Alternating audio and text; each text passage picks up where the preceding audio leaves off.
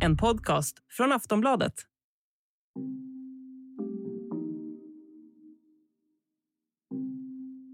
A few moments ago, Buckingham Palace announced the death of Her Majesty Queen Elizabeth II. The palace has just issued this statement. It says the Queen died peacefully at Balmoral this afternoon.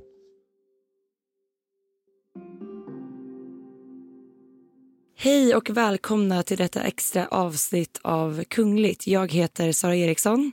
Och jag heter Jenny Alexandersson. Drottning Elizabeth är död. Den 8 september 2022 klockan 19.30 svensk tid så nåddes vi av beskedet att drottningen stillsamt somnat in på Balmoral under eftermiddagen. Det var ju inte något speciellt chockerande besked. Det var ju väntat. Hon var ju ändå 96 år gammal. Men man blev ju otroligt berörd ändå, tycker jag. Vad var dina första tankar, Sara, när beskedet kom? Nej, men det hade ju varit en väldigt oroande dag i och med att vi tidigare under dagen hade nåtts av beskedet att de var oroade för hennes hälsa.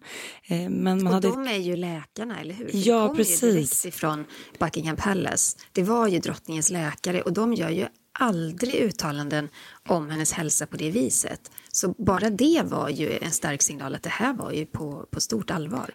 Ja, men redan då så förstod man ju att det var allvarligt. Så att man satt ju på helspänn egentligen hela den eftermiddagen och in på kvällen. Man förstod ju att det var någonting på gång, men trots att man förstod att det var någonting allvarligt så kom det ju ändå som en chock när man nåddes av beskedet att drottning Elizabeth hade dött. Det kändes som att hela världen stannade upp och jag pratade med en vän som befann sig på en flygplats i Rom när det här meddelandet gick ut till omvärlden. Och hon berättade verkligen hur alla människor på hela flygplatsen hade liksom stannat till och liksom tagit upp sina telefoner, lyft blickarna mot tv-skärmarna. Jag tror att alla blev chockade. Ja, och det var så många saker som skedde där under eftermiddagen. Jag tror det här meddelandet från läkarna, det gick ju ut någon gång efter lunch. Och jag började följa BBC och man såg ganska snart att de började ställa ut kravallstaket vid Balmoral Castle. För det var ju där drottningen befann sig. Hon var ju på sitt sommarslott uppe i Skottland när hon blev dålig. Men sen hade vi ju sett henne på tisdagen bara 2 dagar tidigare när hon tog emot Storbritanniens nya premiärminister Liz Truss. Och det var en historisk händelse därför att Liz Truss, hon var den 15:e premiärministern som drottningen tog emot. Men det var ju också första gången som en ny premiärminister fick resa till Skottland för att då tas emot av drottningen. Det har ju inte hänt tidigare. Men det var ju också så mycket som hände. Dels de här signalerna som kom med kravallstaket.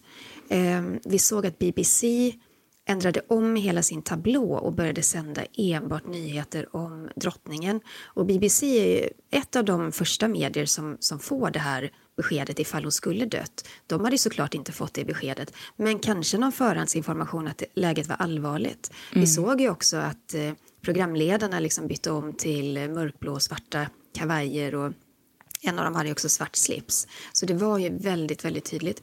Och sen kom ju då det här beskedet att drottningens barn var på väg till Balmoral. Och det var ju verkligen då som omvärlden förstod allvaret i det hela. Och som du säger, Annie, så att man liksom ställde om hela tv-tablån. Man sände endast live ifrån studio och de var också på plats utanför Balmoral och Buckingham Palace. Och just det att barnen och även barnbarnen var på väg till henne i Skottland indikerade ju på att nu är det någonting som händer. Och drottningen, hon har ju varit sjuklig och svag. Hon drabbades ju av corona i, jag tror det var början av februari. Hon hämtade sig från det, men sen har ju hennes hälsa varit vacklande. I stort sett så kan man ju säga att hennes hälsoproblem blev mycket allvarligare faktiskt efter att hennes älskade man, prins Philip, dog 2021. Sen har hon aldrig riktigt varit superpigg. Däremot tyckte jag i tisdags när jag såg bilder ifrån hennes möte då med premiärministern att hon såg ändå ganska pigg ut. Visst, hon var lite mager och lite krumryggad, men hon hade ju glimten i ögat. Hon stod upp och det syntes inte att det var något allvarligt fel. Det tycker jag inte. Nej, jag håller helt med dig. Hon hade ju ett leende på läpparna och som just också att hon stod upp och tog emot henne även om det skedde då på Balmoral istället för Buckingham Palace. Men just det att 2 dagar tidigare har hon tagit emot premiärministern och sen då på torsdagen så nås för beskedet att drottning Elizabeth är död. Och som tur var får man väl säga, prins Charles och Camilla de befann sig på Burhalls lantgård och det ligger bara ungefär 20 minuter från slottet. Och på något sätt så var det väl ändå tur för att prins Charles och Camilla de befann sig på Burhalls lantgård och den ligger bara 20 minuter ifrån slottet. Så de var ju snabbt på plats. Och prinsessan Anne hon var ju också uppe i Skottland för hon hade genomfört ett uppdrag där i närheten. Så det var ju egentligen, det var William, Andrew och Edward och Edwards fru Sophie som då flög till Skottland från London. Och de landade på flygplatsen i Aberdeen runt, ja det var väl strax innan klockan 18. Eller ja det kanske var i 5-tiden för vid 18 då var de framme vid Balmoral. Precis, och det var ju väldigt så här stark mediebevakning såklart på vilka familjemedlemmar och när de anlände. Man såg ju också bilder ifrån flygplatsen när de landade och sedan då kördes till Balmoral. Allvarligt, alltså man förstod verkligen att det var någonting allvarligt på gång. Ja men det gjorde man. Och sen också det att drottningen var kvar på slottet och inte hade förts till sjukhus. Det fick ju också omvärlden att tro det allra värsta. Ja, för hade det varit någonting som de kunde avhjälpa då hade de ju såklart fått dit en ambulans på en gång, så är det ju. Men på ett sätt var det ju också tur att prins Harry och Meghan faktiskt befann sig i Storbritannien just när det här hände. De kom ju till London i måndags och prins Harry han satte sig också på ett flyg direkt så fort han fick möjlighet. Och där var det nog lite tufft för honom för att när det här beskedet om hennes död kom, visst var det vid 7:30, Sara? Ja, 7:30 svensk tid, precis. Ja, och då var ju faktiskt Harry fortfarande i luften på sitt flyg. Så när han landade i Aberdeen så fick ju han beskedet där. Så att prins Harry hann inte fram till sin farmor helt enkelt. Det verkar ju som, det är lite oklart vilken tid drottningen somnade in. Men att tolka från Buckingham Palace pressmeddelande så verkar det som att det var någon gång under eftermiddagen. Och det betyder ju att Edward och Andrew och Sophie och William inte heller hann fram i tid. Utan det var, brittiska medier skriver ju att det var prins Charles och prinsessan Anne, de 2 äldsta barnen då, som satt vid hennes sida när hon somnade. Och det här beskedet lamslog ju såklart en hel värld. Samtidigt så påbörjas ju också en ny operation efter det här. Man har ju pratat i så många år om London Bridge som är liksom kodordet för allting som ska sättas i rullning när drottningen dör. Ett protokoll om vad som händer den närmsta tiden. Det aktiverades ju direkt efter dödsbeskedet. Och det ska vi såklart prata om, men vi måste också nämna det här med omvärldens reaktioner för att det var ändå fascinerande att se att så fort det här meddelandet om hennes död kablades ut över hela världen så gick det blixtsnabbt. Det kom ju uttalanden från statschefer över hela världen, från kändisar, från artister, ifrån för detta presidenter och nuvarande presidenter. Alltså det svallade in som en stor tsunamivåg. Ja, och utöver det så tyckte jag också man märkte, alltså man tittar bara på sitt eget flöde som man omringad av så här vänner och bekanta som man kanske inte direkt så här uppdaterar om kungliga nyheter i vanliga fall. Det var väldigt många som delade bilder på drottning Elizabeth och visade sin sorg. Och prins Charles han var också snabb med att skicka ut ett meddelande. Det här är ju såklart planerat sedan länge. Men det var väldigt fint och han skrev så här. Min älskade mors bortgång, hennes majestät drottningen. Det är en stund av största sorg för mig och min familj. Vi sörjer djupt bortgången av en älskad monark och en mycket älskad mor. Jag vet att hennes bortgång kommer att kännas djupt i hela landet, i rikena och i samväldet och av otaliga människor runt om i världen.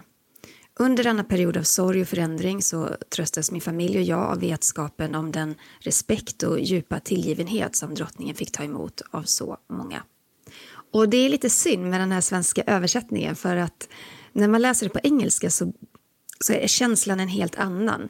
Det är pampigt, det är värdigt och det är väldigt starkt. Det blir inte riktigt samma sak på svenska tyvärr. Nej, det blir inte det. Vi har inte de där pampiga, slaghårda orden i svenskan som de har i engelskan. Utöver det så var ju också Storbritanniens premiärminister en av de första som meddelades om drottningens död. Och hon höll ju också ett tal efter det. Och jag tycker vi kan lyssna lite på vad hon sa i sitt tal. The death of Her Majesty the Queen is a huge shock to the nation and to the world. Queen Elizabeth II was the rock on which modern Britain was built. Our country has grown and flourished under her reign. Britain is the great country it is today because of her. Det är också väldigt värdigt tycker jag, det hon säger. Och jag tycker hon hade ju ställt upp en sån här pulpet utanför 10 Downing Street och var klädd i svart. Och så fort hon hade talat klart så vände hon bara på klacken och gick tillbaka in. Så att det var verkligen ett statement. Mm. Jag tycker det var så kraftfullt det här när hon sa att drottning Elizabeth har varit liksom den klippa som den moderna Storbritannien byggts på. Det säger väldigt mycket om hennes tid som regent.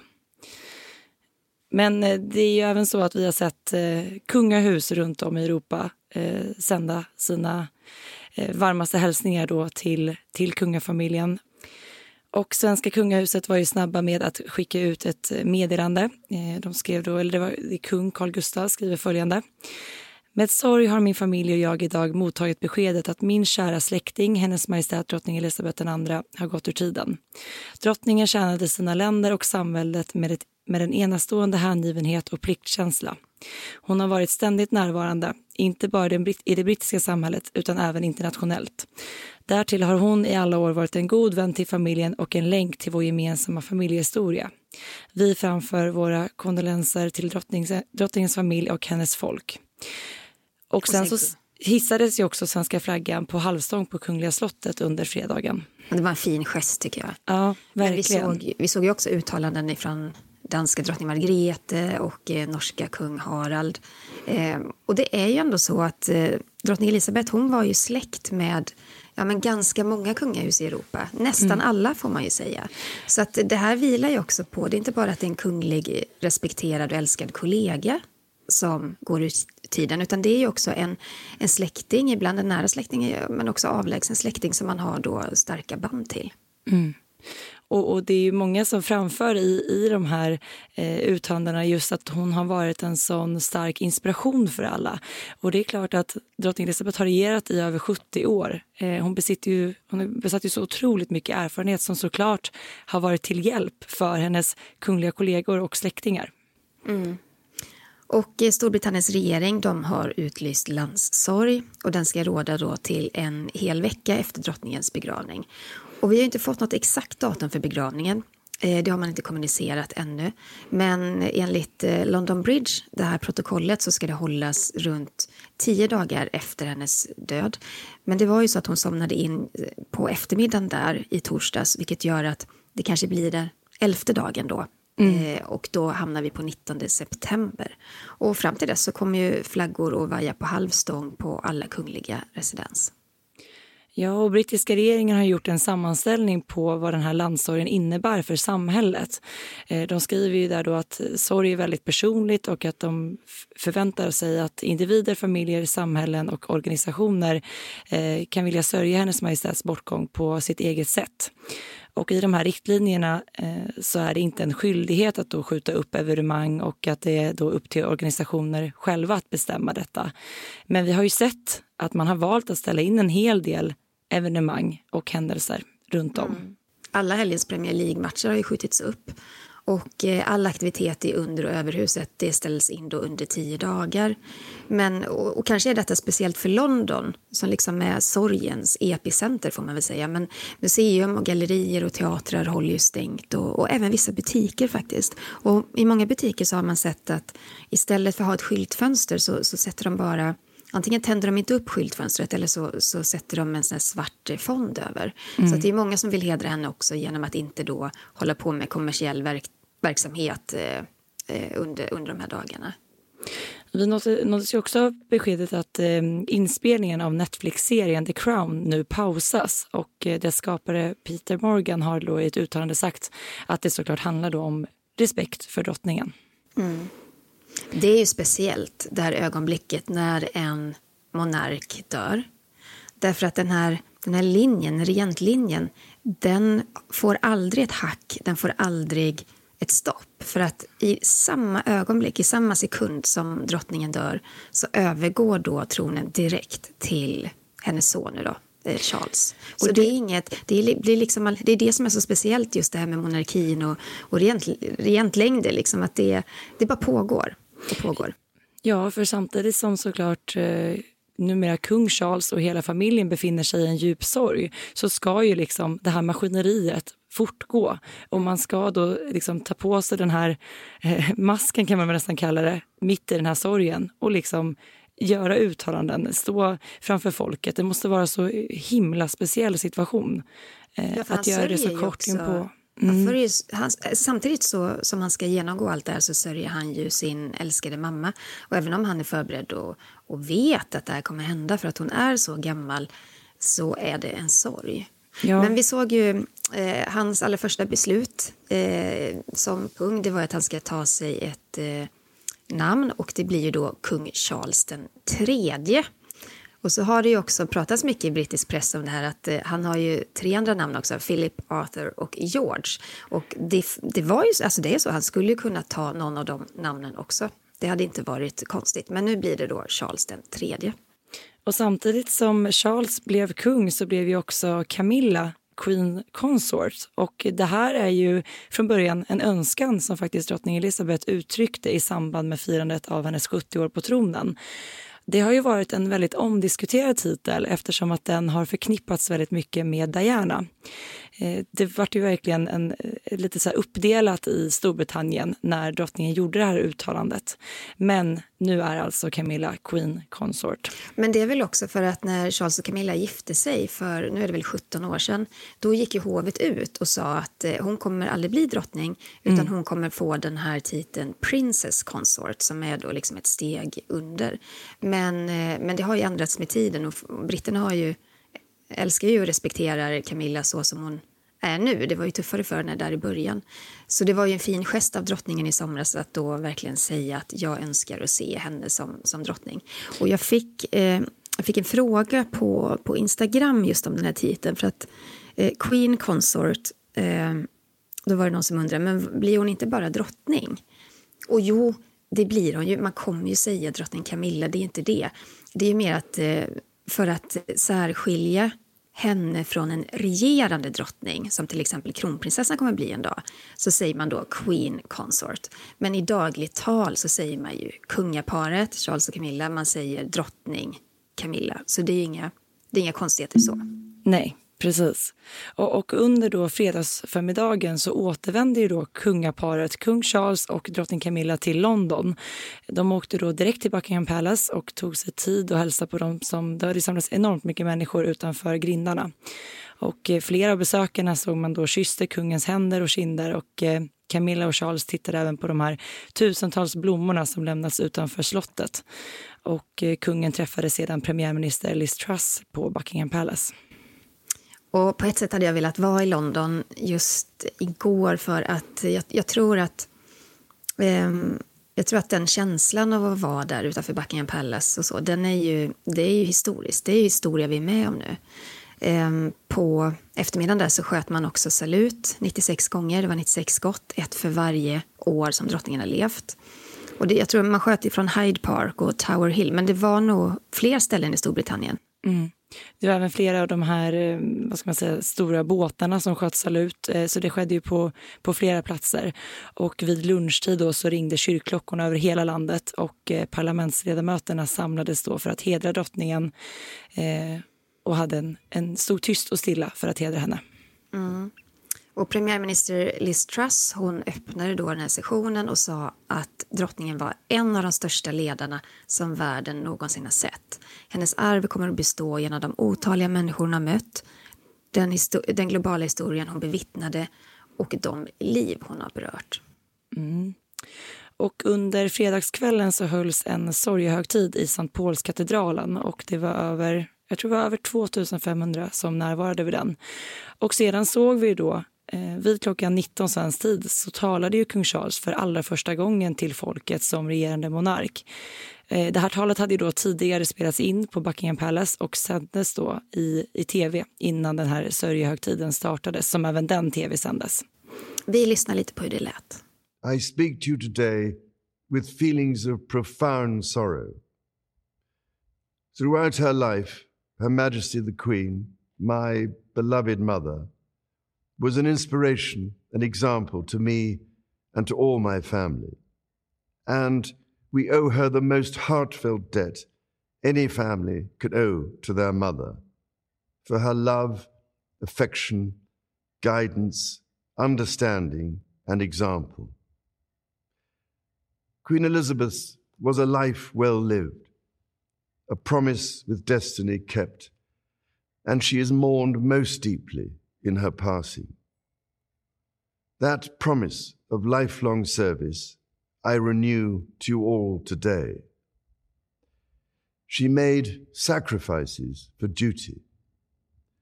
Her dedication and devotion as sovereign never wavered through times of change and progress, through times of joy and celebration, and through times of sadness and loss. This is also a time of change for my family. I count on the loving help of my darling wife, Camilla.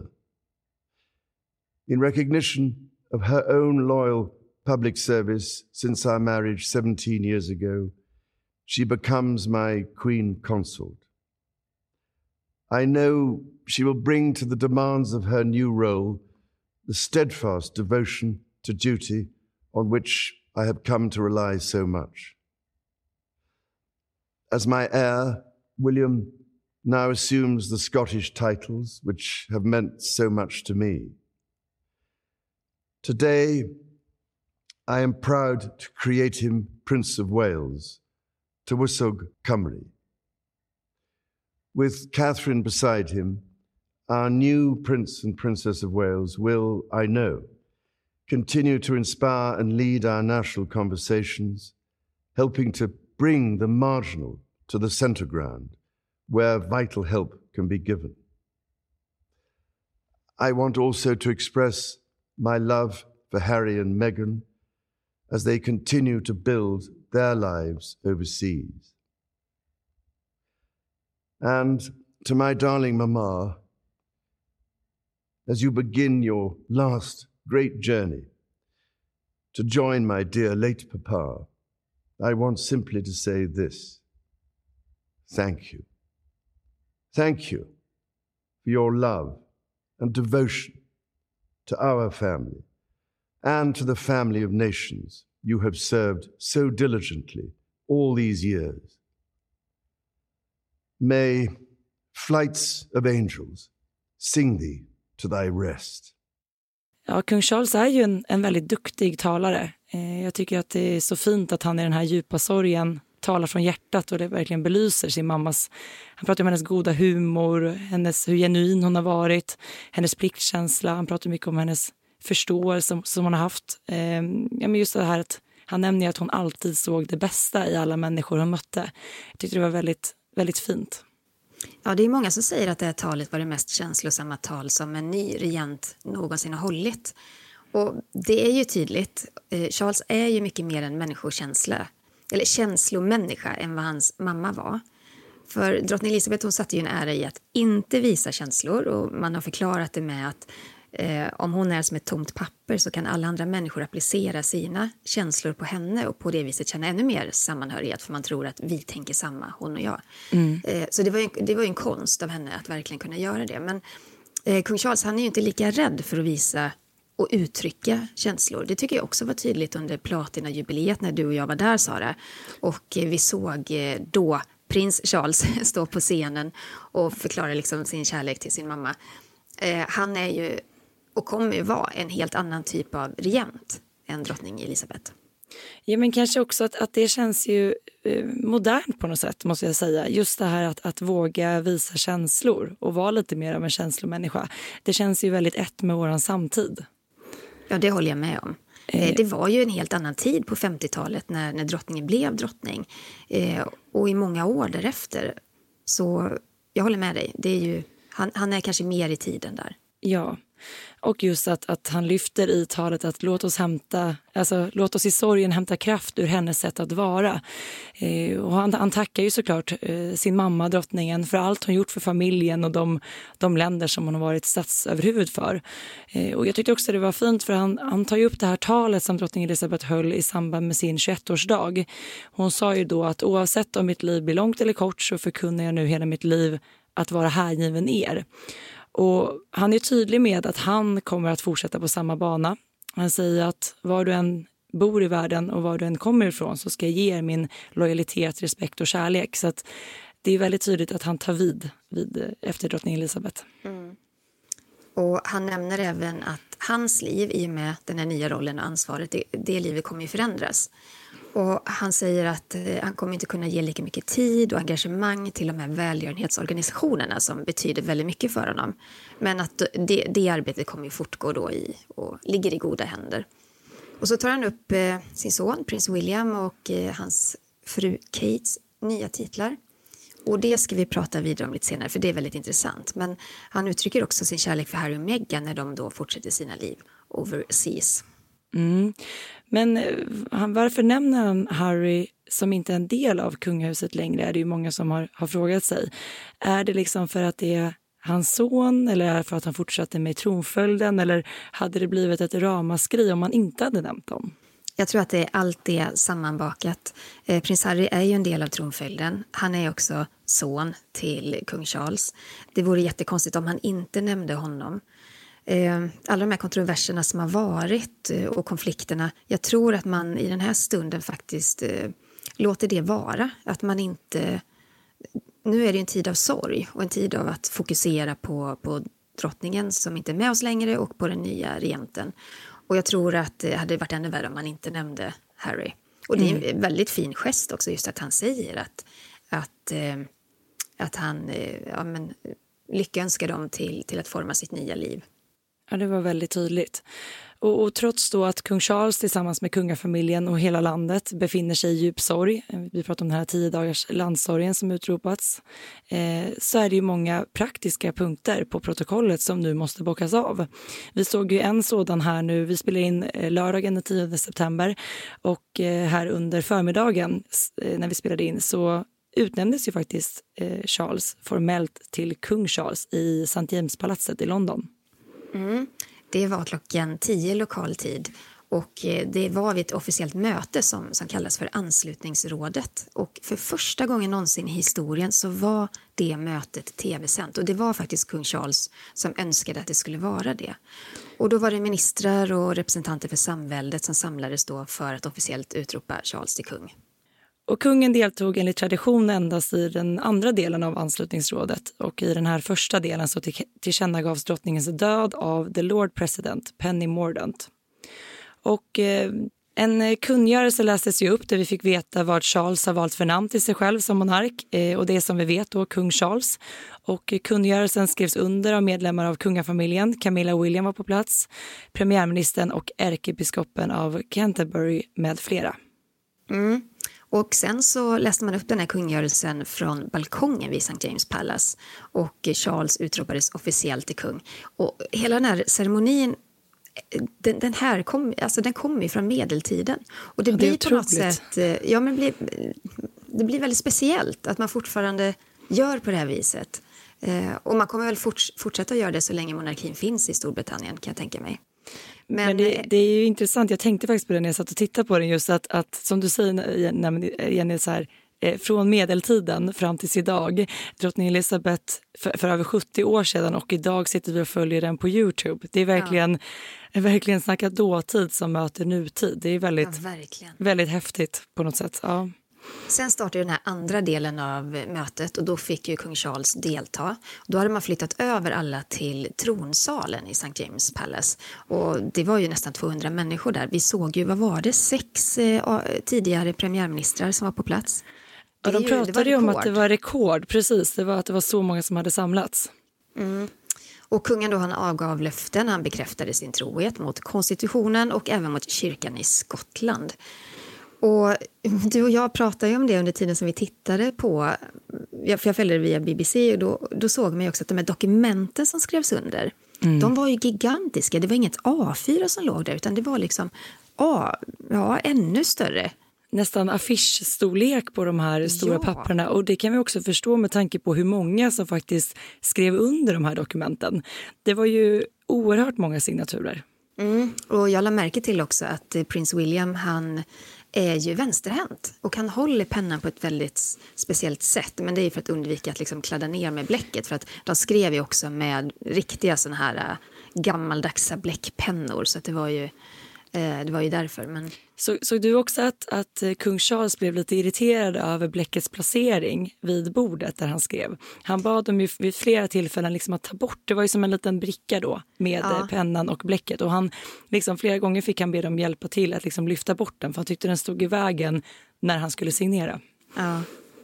Ja, det var speciellt ögonblick. Och sen fick ju då alla de ministrar och andra berörda som skulle skriva under, de fick liksom stå på led lite grann och sen sätta sin signatur på. Och de fick stå, vad heter det, ett steg ifrån scenen. Eller den lilla upphöjda liksom scenen. Och alla var ju såklart då klädda i svart vid det här tillfället. Och flaggorna hissades och kommer nu vara hissade i ett dygn innan de sedan då halas ner på halvstång igen.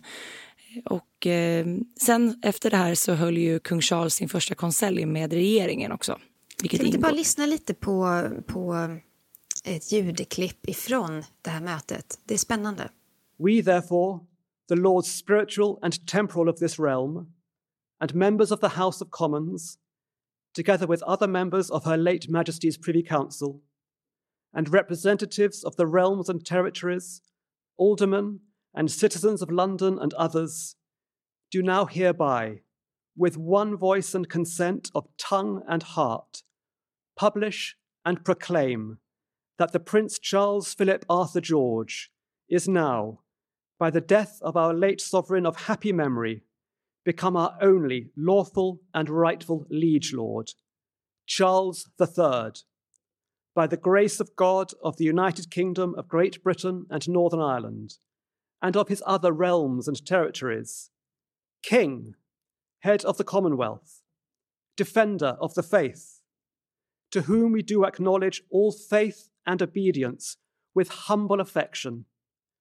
beseeching God, by whom kings and queens do reign, to bless his majesty with long and happy years to reign over us. God save the king! God save the king! Ja, vi spelar in podden lördagen den 10 september och Buckingham Palace har inte tillkännagivit någon information om hur exakt de närmsta dagarna kommer att se ut. Men utifrån den här planen, Operation London Bridge och all medierapportering som har varit, så har vi gjort en förmodad plan. Under söndagen så kommer kung Charles att motta kondoleansbrev i Westminster Hall och så kommer han möta representanter för samväldet. Och under tiden i Skottland så kommer drottningens kista att föras till residenset Palace of Holyrood House i Edinburgh. Och på måndag så kommer kung Charles och resa till Skottland för att besöka parlamentet och därefter katedralen i Edinburgh, för där kommer en gudstjänst att hållas. Och drottningens kista kommer då att färdas i procession till katedralen. Och där får ju allmänheten en chans att ta adjö av henne och visa sin respekt. Och vi tror ju också då att drottningens barn kommer vara med vid själva gudstjänsten i Skottland. Ja, och under tisdagen då så ska ju drottningens kista färdas till London. Och de här beredskapsplanerna för drottningens död i Skottland, de lyder under namnet Operation Unicorn. Och det innebär bland annat att drottningen kommer att färdas till London med ett kungligt tåg. Och längs vägen då så kommer liksom sörjande kunna kasta så här blommor på tåget. Och premiärminister och regering kommer att möta kistan vid slutstationen. Men i brittisk press nu så skrivs det ju mycket om att man inte tror då att kistan kommer att färdas med tåg, utan att den istället kommer att flygas till London. Så att vi får se under tisdagen hur den planen ser ut. För på onsdagen så kommer den här kistan och drottningen att färdas i procession ifrån Buckingham Palace till Palace of Westminster. Och där kommer då allmänheten få kunna framföra sina adjö och kondolenser och så vidare. Och då ligger kistan på lideparad i Westminster Hall. Och det kommer den då göra fram till begravningen. Och under torsdagen så kommer kung Charles att besöka Nordirland och en ceremoni i katedralen Belfast kommer att hållas samt i Wales då, i katedralen i Cardiff. Och drottningens lideparad upphör då under söndagen och statschefer förväntas då anlända till Storbritannien för drottningens begravning som man tror kommer äga rum måndagen den 19 september. Och Buckingham Palace har ju som sagt inte bekräftat exakt datum, men det är det här datumet som de flesta pratar om. Och den begravningen hålls i Westminster Abbey. Och 2 tysta minuter kommer att hållas klockan 13 svensk tid. Och sen genomförs då hela den här gudstjänsten och begravningen och så vidare. Och sen färdas då kistan till kung George den sjättes minneskapell. Och det ligger inne i slottet i Windsor. Och där kommer drottningen då gravsättas. Och det är väldigt fint där för att prins Philip, hans kvarlevor förvaras just nu då i Royal Vault. Men de ska då också färdas till George den sjättes minneskapell för han ska då få vila bredvid drottningen. Och där är också drottningens föräldrar och hennes syster prinsessa Margaret begravda. Så det är ju det är en väldigt fin familjegrav. Ja, och det här pratade man ju mycket om då när prins Philip begravdes, just var han kommer att vara placerad under tiden för att sen då gravsättas tillsammans med sin hustru. Jag tycker det är väldigt symboliskt fint och vackert att de begravs bredvid varandra. Ja, men verkligen. Och sen är det ju det här med kröningen. Den sker ju inte direkt. I Storbritannien har man ju kvar den här pampiga ceremoniella kröningen där verkligen regenten får en krona på huvudet. Vi har ju inte det i Sverige på samma sätt. Gustav V han bestämde att det är alldeles för gammaldags och det passar inte den nya tiden.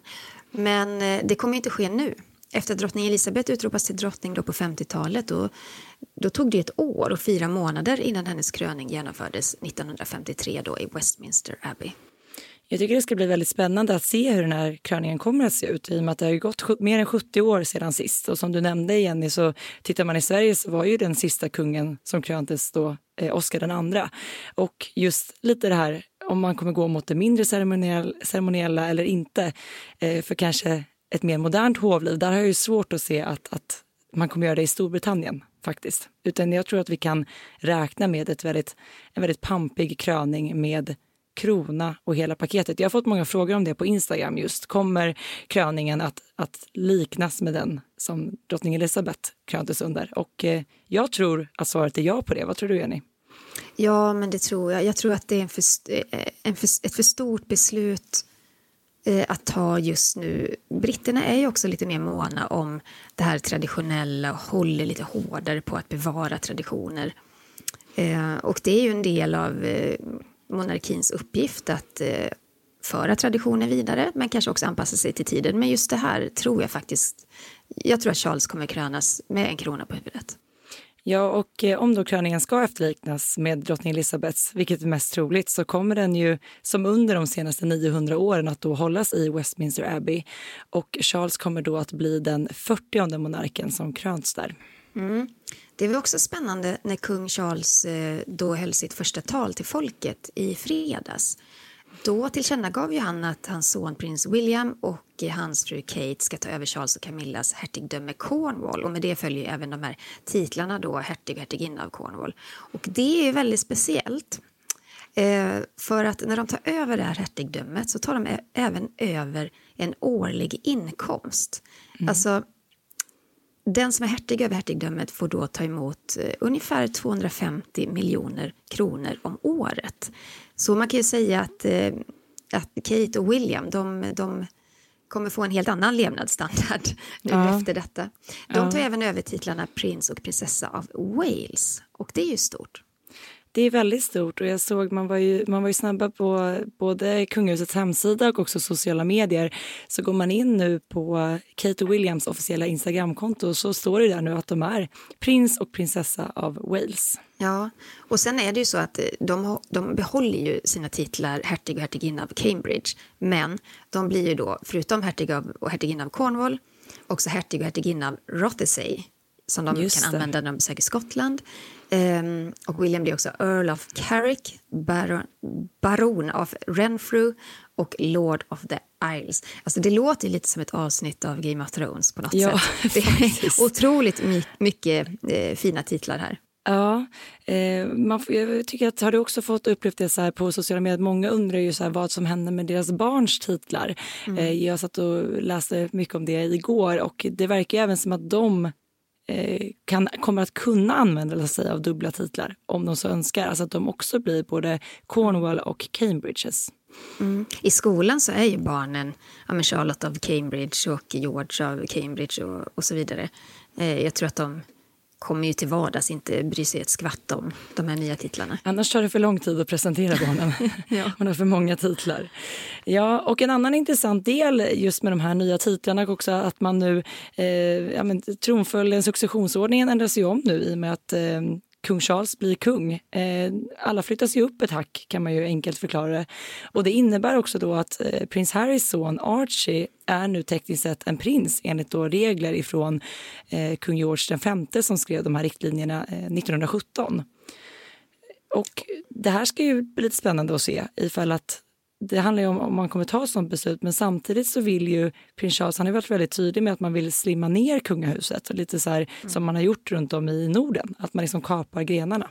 Så det finns en möjlighet att han tar bort rätten för Archie och Lilibet att vara prins och prinsessa i framtiden. Men det var ju också så här att när Archie föddes, då hade han ju möjlighet att bli Earl of Dumbarton. Och då fick vi också reda på att Meghan och Harry tackade nej till det. Han kunde också ha fått titeln då Lord Archie Mountbatten Windsor. Men enligt Buckingham Palace så ville ju då Meghan och Harry att han skulle vara som en privatperson. Och kallas ju i officiella sammanhang för Master Archie då. Och med tanke på att paret och familjen där har valt att lämna kungahuset så är det väldigt svårt att se att de då skulle vilja att deras barn till deras kungliga titlar. Men vi får se. Vi får se. Vi ska nämna också att Lilibet såklart också då är prinsessa från honom. Ja. Så får vi se i framtiden vad kung Charles beslutar sig kring detta. Tycker du också, Sara, att man fortfarande vrickar tungan lite när man säger kung Charles? Ja, jag gjorde det senast igår i en sändning för man har sagt det under alla år. Och helt plötsligt nu ska man säga kung Charles och man ska ta in att drottning Elizabeth inte längre är med oss. Det har ju bara gått 2 dagar nu sedan hennes död så att jag tror att det kommer ta tid att vänja sig vid kung Charles den 3. Men avslutningsvis en otroligt älskad populär drottning har gått i tiden. Och vi måste ju säga någonting om det, vad drottning Elizabeth har betytt för Storbritannien men också för världen. Hur tänker du, Sara, kring henne? Nej, men det är svårt nästan tycker jag att sätta ord på hennes starka betydelse. Alltså, hon har ju varit en sån enorm symbol för Storbritannien, för hela det brittiska samhället. I Storbritannien pratar man mycket om att man inte ser monarkin som en institution utan en identitet. Och den identiteten har ju handlat väldigt mycket om folkets relation då till just drottning Elizabeth. Och det märker man ju också nu när hon inte längre är med oss. Den sorgen och det som många känner säger så himla mycket om hennes storhet och hur mycket hon har betytt för så många människor. Ja, drottning Elizabeth var ju verkligen en symbol för det gamla och det nya Storbritannien och var som en enande kraft i en värld som faktiskt står under otroligt snabb och djup förändring och också djupa klyftor. Och när man tänker tillbaka på henne så måste man ändå tänka att hennes regeringstid sträckte sig från tidigt 1950-tal till 2020-tal. Berlinmuren hann byggas, den hann rivas. Sovjetunionen föll samman, kalla kriget tog slut. Och drottningen har ju fått se otroligt många konflikter blossa upp över hela världen och liksom brinna och falna. Det är ju 70 år av lång historia. Hon har ju haft 15 premiärministrar. Hon har sett barn födas och barnbarn och barnbarns barn. Det är verkligen en era som är över och nu börjar ju ett nytt tidevarv i den kungliga familjen med en ny regent. Ja, och jag tror att den här känslan just att det är klart att det inte är verkligt, men den symboliska värdet, allt som hon har varit igenom, hon har ju liksom alltid funnits där. Det finns ju, folk har ju liksom aldrig upplevt någon annan än drottning Elizabeth, och det har ju liksom gjort att man någonstans nästan trodde att hon skulle bli den första att leva för alltid på något sätt. Det känns lite overkligt nu att man har pratat så mycket om Operation London Bridge och att den nu är verkställd. Att man nu bockar av de här punkterna. Vad händer efter drottning Elizabeths död? Och att Storbritannien nu har en kung. Ja, vi kan ju konstatera att drottning Elizabeth för alltid har satt sitt avtryck i historieböckerna. Hon har varit en förebild och hon har varit en stark kraft för många. När man pratar med britter på gatan, vi har ju en kollega i London som har gjort otaliga intervjuer med folk på gatorna, Petter Larsson. Och alla har ju sagt där att de ser ju henne som någonting mer än en drottning. Hon är ju nästan som en nära släkting, en farmor eller mormor. Och det är ju enorm sorg som har drabbat Storbritannien. Ja, en epok är ju över och ett nytt tidevarv har startat i det brittiska kungahuset. Och drottningens storhet lämnar ju ett väldigt tomrum som blir svårt att fylla. Och man kan väl ändå konstatera att aldrig kommer världen att se en regent som drottning Elizabeth II igen. Nu är det kung Charles som ska fylla det här tomrummet. Han har börjat sin regenttid med kraft och styrka, men också med mycket känslor. Och vi kommer fortsätta bevaka det här, Sara. Det kommer vi. Tack för att ni har lyssnat på det här avsnittet. Ni kan följa oss på sociala medier där vi uppdaterar regelbundet varje dag. Var finns du, Sara? Man hittar mig på royalistan.se, och var hittar man dig? På Instagram först och främst, och där heter jag Kungligt med Jenny. Har ni någon fråga som ni vill att vi ska ta upp i ett framtida poddavsnitt, så skriv till kungligt@aftonbladet.se. Och med det här så säger vi tack och hej. Vi hoppas att vi hörs snart igen. Hej då! 3 cheers for His Majesty the King! Hip hip! Hooray! Hip hip! Hooray! Hip hip! Hooray!